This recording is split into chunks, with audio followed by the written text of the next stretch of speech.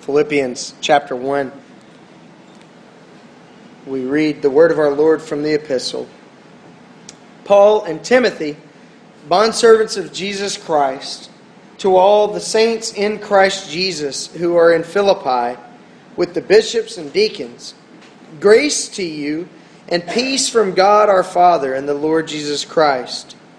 I thank my God upon every remembrance of you, always in every prayer of mine, making a request for you, all with joy, for your fellowship in the gospel from the first day until now, being confident of this very thing, that he who has begun a good work in you will complete it until the day of Jesus Christ. Just as it is right for me to think this of you all, because I had you in my heart, inasmuch as both in my chains and in the defense and confirmation of the gospel, you are all partakers with me of grace. For God is my witness, how greatly I long for you all with the affection of Jesus Christ. And this I pray, that your love may abound still more and more in knowledge and all discernment, so that you may approve the things that are excellent, and that you may be sincere and without offense until the day of Christ, being filled with the fruits of righteousness, which are by Jesus Christ, to the glory and praise of God. Let us pray. O God, protector of all who trust in you, without whom nothing is strong and without whom nothing is holy,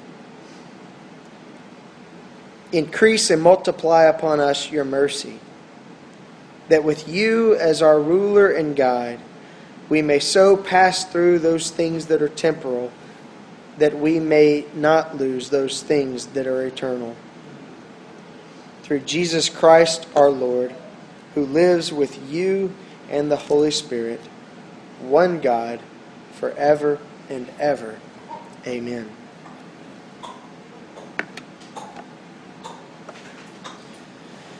Last week, as we were looking at Paul's second letter to Timothy, I noted to you that he begins his letters always with a salutation that includes a prayer of blessing for his hearers, those who are receiving his letter. And that prayer always includes both grace and peace, and it always makes reference to God our Father and the Lord Jesus Christ. And here again, as we begin Philippians chapter 1, we find his letter to the church at Philippi, beginning much in the same way. Grace to you and peace from God our Father and from the Lord Jesus Christ. Now, we ought to know something about the church at Philippi in order to better understand what Paul is saying to them. The first thing we ought to know is their response to the hearing of the gospel through Paul's ministry. Their response is, it's a positive response. In Philippi, Paul finds a church that yields themselves to the mercy and grace of God. They give their hearts to Christ. If you read his letter, it's just 4 chapters. It's very easy to read in one sitting. It'll take you just a few minutes this afternoon when you do that. If you read it, you find that he's writing to a church that's got a whole lot put together. This is a good church. This is a strong church. This is not a sick and diseased church like you have in his first letter to the Corinthians. This is a positive church. Their response to the gospel was what you would hope for. Their response to Paul's ministry was what he was longing for. And he calls them here partners. He notes their partnership in his ministry of suffering and his ministry of proclaiming the gospel and finding the gospel confirmed and defended in the world. He considers these people brothers and sisters in the faith. They are partners together with him. They have shared financially even with Paul and his ministry. They have shared with other churches, even the church at Jerusalem, which was suffering, especially financially. And so he's writing to a church that's not just full of corruption. It's not a church that's full of disease and sickness and sin. He's writing to a church that is pretty healthy a church that has responded to the gospel in a positive way, and a church that is living faithfully for the Lord Jesus, even sharing in Paul's ministry. Twice he mentions the term grace. And when Paul speaks of grace, he's not merely talking about a feeling that God has for certain people. Grace in the theology of Paul is not simply the unmerited favor of God. Yes, it includes unmerited favor, but for Paul, it is so much bigger than just unmerited favor. It's not just something that's undeserved. Grace is the life and power of God toward His people. Grace is the life and power of God toward those that He has created. Grace that comes before salvation, and grace that leads us through salvation, and grace that brings us on into eternity. It is God's life toward us. It is His power toward us. How is it that a sinner can repent? Because God's grace enables him. How is it that we can yield our hearts to Jesus? Because His life is being given to us. His power is being given to us. His grace is toward us. Paul begins with that salutation, grace to you from God our Father and the Lord Jesus Christ. And he tells them that they are partakers of God's grace with Him. They are participating in this life of grace, this life and power of God extended toward His people. And this grace of God that Paul speaks of is like a great Niagara Falls of potential for those who would yield themselves under its weight. George MacDonald, the Scottish pastor from the late 1800s, said, "God is easy to please, but hard to satisfy." And here you have a bit of that sort of language happening in Paul's letter to the Philippians. He says that he is praying to God, being confident of this very thing in verse 6, that He who has begun a good work in you will complete it to the day of Jesus Christ. He says God has begun a work in you, and He who began that work, He is able to perfect it. He is able to keep building upon that work, and He will not be satisfied until it's complete.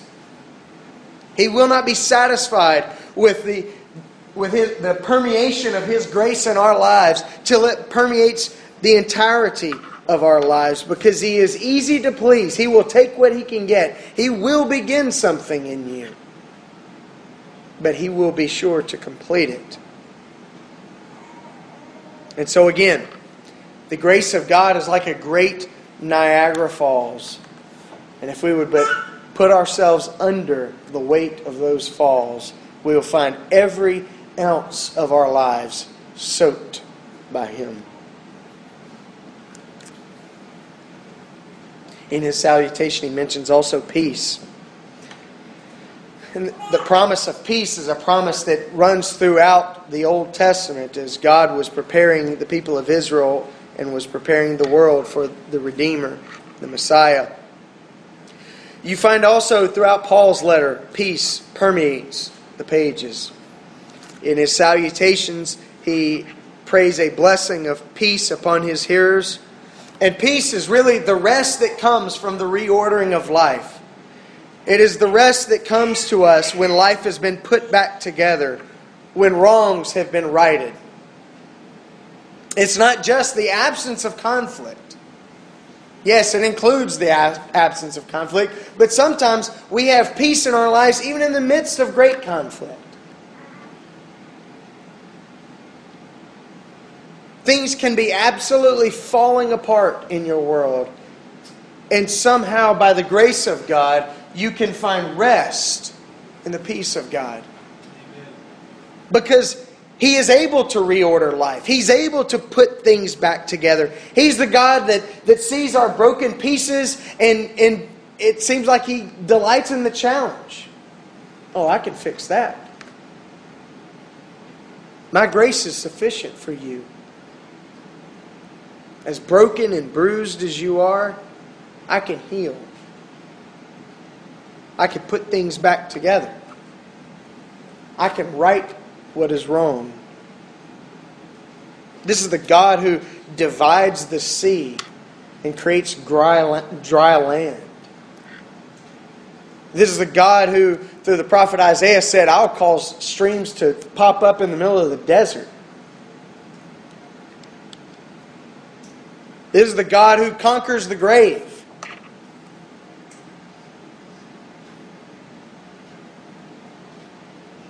And He promises us His peace. And He enables us through His grace. Paul tells the Philippians that he's praying two specific things for them.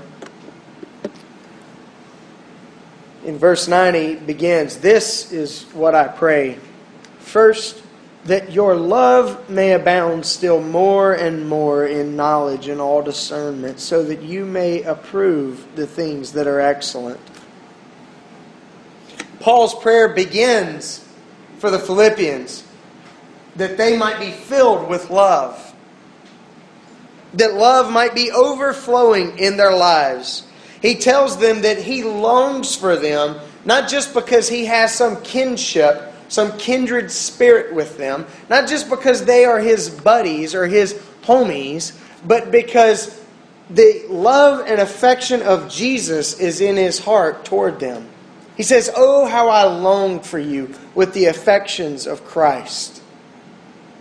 God's love has been put in Paul's heart and is spilling out upon those that are partners with him in ministry, those that God has entrusted to him. And he prays for them that they would be filled with the love of God. That they might know how to live among others, that they might know how to live among one another. That love that is filling up their hearts, that it might spill out into their lives. He has here kind of an inward to outward movement. That their hearts, that they might abound with the love of God, so that in their daily living, so that in their interactions with others, so that as they live out this Christ life in the body of Christ, so that love might have an effect upon their outer lives. This is a transformative love. This is a love enabled by the grace of God to fill up the human heart and to spill out into real human interactions and real human relationships. Paul says it's not enough just to have God's love. It's not enough just to be a beneficiary of His love. It's not enough just to say, okay, thank you, Lord, for that tap of grace that you've given me. Now I've had enough. He wants the believers to be filled with the love of Christ, to be abounding in that love. He wants them to go further up and further in. To not be satisfied with just having received Christ's love. To not think, okay, well, yeah, I've got Jesus' love in my heart. Okay. Do you love your neighbor as yourself? Well, sure. Do you? What about that neighbor that aggravates you? What about that neighbor that completely disappoints you? What about that enemy? Do you pray for those who curse you? Bless those who spitefully use you? See, that's where, when Jesus is talking about that second greatest commandment, which apparently can't be separated from the first because it's of like nature, that's where the rubber really hits the road for me. Like, oh, yeah, love your enemies? Okay. Yeah, your enemies. Pray for those who curse you. Okay, yeah, I can pray for them. But be a blessing to those who use you spitefully. See, when you rearrange the words a little bit and kind of focus in on them and emphasize them a little bit, you realize, wow, man, that's tough. To be a blessing to those who use you spitefully. Only when we're filled with the love of Christ, only when His love is abounding in our lives, can that sort of love really, really be realized in our lives. But the direction of Paul's prayer is not just that they'd be filled with love, but notice what he says, that it would be filled with holiness. He goes on in the middle of verse 10, secondly, that you may be sincere and without offense. Not just sincere, we normally think that means kind of like sensitive. But here he's talking about a life of integrity. And by integrity, it's not just honesty, but it is a life that has been put back together. That is sincerely real and whole. In the Hebrew mind, it's a play off of the idea of purity. To be pure is to be one thing and one thing only. It's not to be mostly one thing. You know, I've got some water up here. This was not a planned object lesson, but I got a little glass jar of water here, and it looks like pure water, but it's not. I put, like I typically do on Sunday mornings, I put 1 drop of peppermint oil and 1 drop of spearmint oil. That way I have double mint water, right? And it tastes just like double mint gum. And that kind of takes me back to childhood, because my Uncle Eddie at church every Sunday, he would have pack of juicy fruit in his pocket and a pack of double mint gum in his pocket. And all of us kids, we'd be running down the halls at Riverside Church and, Uncle Eddie, Uncle Eddie. And, you guys have an Uncle David. We had an Uncle Eddie. He was my real uncle. But, the friends, they'd run up and he'd offer us a stick of gum. And so I associate juicy fruit gum and double mint gum with going to church on Sundays. So this is not pure water. It may look like it. It may seem like it to the naked eye. You might think, oh, yeah, that's all that is. You open it and smell it, you realize, whoa, that's kind of minty. You take a sip of it, oh, wow, that tastes like gum. Nice. But to be pure is to be one thing. To be sincere, here in Paul's language. To be without offense means to be filled with holiness. Now, we typically associate holiness with kind of a negative holiness. To be holy means you're not dirty. It means you're not messed up. It means you're not doing these things. It means you're not doing those things. But holiness is a positive characteristic. It involves the negative. Yes, to be holy is to necessarily be not unholy. But holiness is also a positive. I could say it's to be filled with the love of God, and that's true, but that'd be kind of redundant. But here he says he wants us to abound with the love of Christ and to have our lives put back together. To yield ourselves so much to the grace of God that He is to make us sincere, that He is able to complete us, that He's able to reform us and refashion us in such a way that we can remain without offense even until the day of Christ. And I notice he's not saying that when Jesus comes back, He hopes that we're not caught messed up. That's typically how we read this.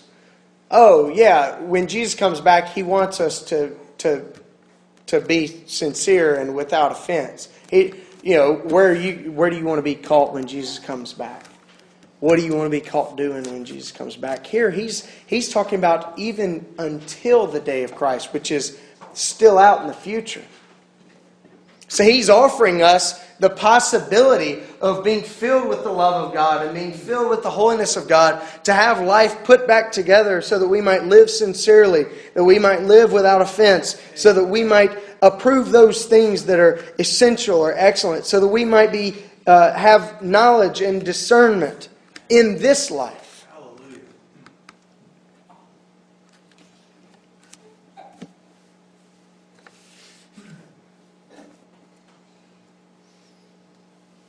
Paul's writing to a group of Christians that are pretty well Christian. He's writing to a church that's pretty well healthy. But he says, Not in the voice of Karen Carpenter, but we've only just begun. He says, we've still got some further up and further in to go. I remember the first time I finished reading the Chronicles of Narnia, I got toward the end of the last book. The last book's called The Last Battle, and I remember when I got down to like the last 3 chapters, it was gut-wrenching. And in fact, I remember one of the days that I was finishing up reading them, Lindsay and I were going to doctor's appointments, and I remember sitting in the waiting room, and I'd finish a chapter, and I'd just close the book and sit it down, and I might have to take some deep breaths now. As I was counting down toward the end, it was a bit emotionally overwhelming for me. But there's a chapter where they've arrived at this new Narnia. They've arrived at the new heaven and new earth, and there's this refrain throughout as everyone's filled with excitement and filled with joy about being in this new place. They keep crying out, "Come on, further up and further in. We've got to keep pressing on. We can't stop here. There's no need to stop. Keep moving. Keep moving further on. There's so much more to explore." And it's almost as though Paul is encouraging his Philippian hearers and encouraging us as the body of Christ today. Come on. You can't stop. Yes, there's rest in Christ. But we got to keep pressing on. We've got to keep pressing in. There's more that God wants to do. He has begun a good work in you, and He can complete it. You have the love of Christ, but you can be filled with it. He has made you holy, but He can fill you with His holiness. He can keep you blameless, without offense, sincere. So I have a few takeaways for you.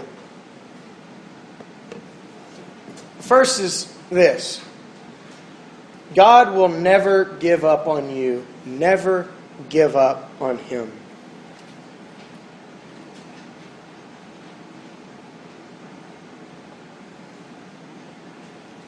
Paul is an apostle who knows hardship. He calls himself here a bondservant. Paul and Timothy, bondservants of Jesus Christ. He says, you guys are partners with me there at Philippi, even in my imprisonment. He knows what it is to suffer. He knows what it is to hurt. He knows what it is to face difficulties unjustly. He knows what it's like when life is not working out quite how you intended. He knows what it is to be disappointed by others. As soon as you get to the end of this passage, he goes on and he says, there are some people preaching, while I'm sitting here in jail, there are some people preaching spitefully, and they're using me as an opportunity to glorify themselves, and they're using my circumstance as an opportunity to punish me and make digs at me. And you know what his response is? Praise God, the gospel's being preached. Somebody's talking about Jesus. They may be carnal snakes, but at least Jesus' name is being spread abroad.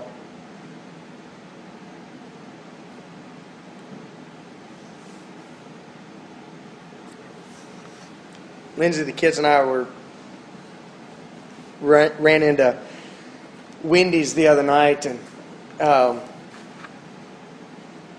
at the end of our meal, Topher had spilled a thing of Sprite, and I ran up to the counter and told the guy. He had an incredible attitude.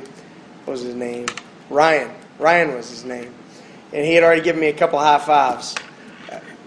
You want to know why? You can ask later. But he obviously a very positive kid, and he said. So I said, I've got a problem.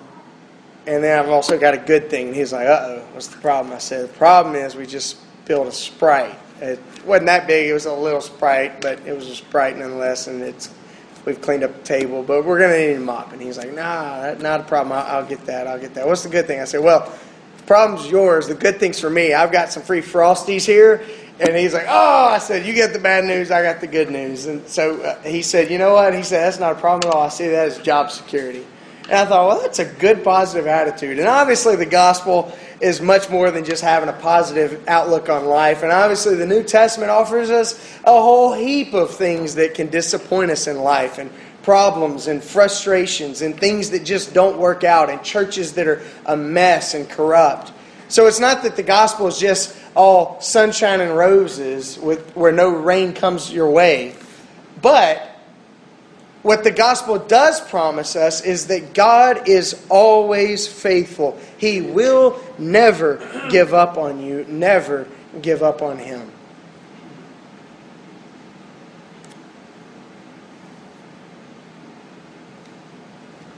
The second takeaway I want you to have this morning is this. God wants to transform you entirely. Yield yourself to Him entirely.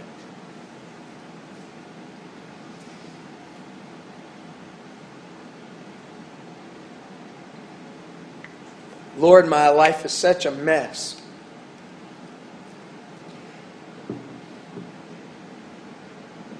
Get yourself then to where the cleansing can take place. If His grace is like a great Niagara Falls of mercy, then put yourself under the falls. Put yourself under the shower where grace flows freely. Put yourself in what the church has historically called the means of grace. The reading of Scripture. Participating in the worship of the church. Prayer. Doing good for others. That's a means of grace in your life, not just theirs. As God begins to turn your heart outward, as He begins to get you beyond yourself, as you get involved in the means of grace, He will cleanse you, and He will not relent. He wants to transform you completely, and so yield yourself to Him completely. See, we in our culture, we are so fast food oriented. We are so fixed on having quick fixes and quick answers, and Lord, give me patience, but give it now. We think that a relationship with God is about being one and done. You know? Yeah, I invited Jesus into my heart. Life's done. And when life doesn't go as we intended, we throw up our hands. What gives, Lord? We think that being His is simply about giving yourself to Him. That one time it happened. But He wants to transform us entirely. And so we must give ourselves entirely to Him. We must yield ourselves.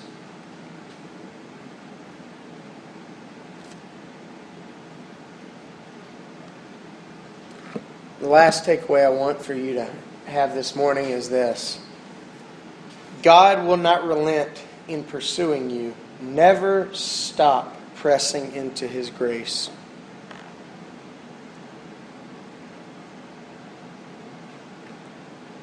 Yesterday is not enough. Last year at camp is not enough. Last week at camp is not enough. What God did this morning is not enough. Keep pressing into His grace. Keep pressing further up and further in.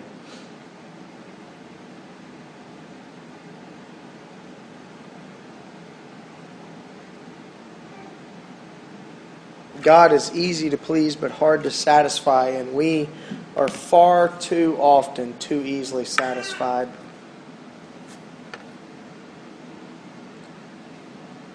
But God will not relent. That may sound mean. That may sound nasty. Good grief, why won't Jesus leave you alone? He loves you too much.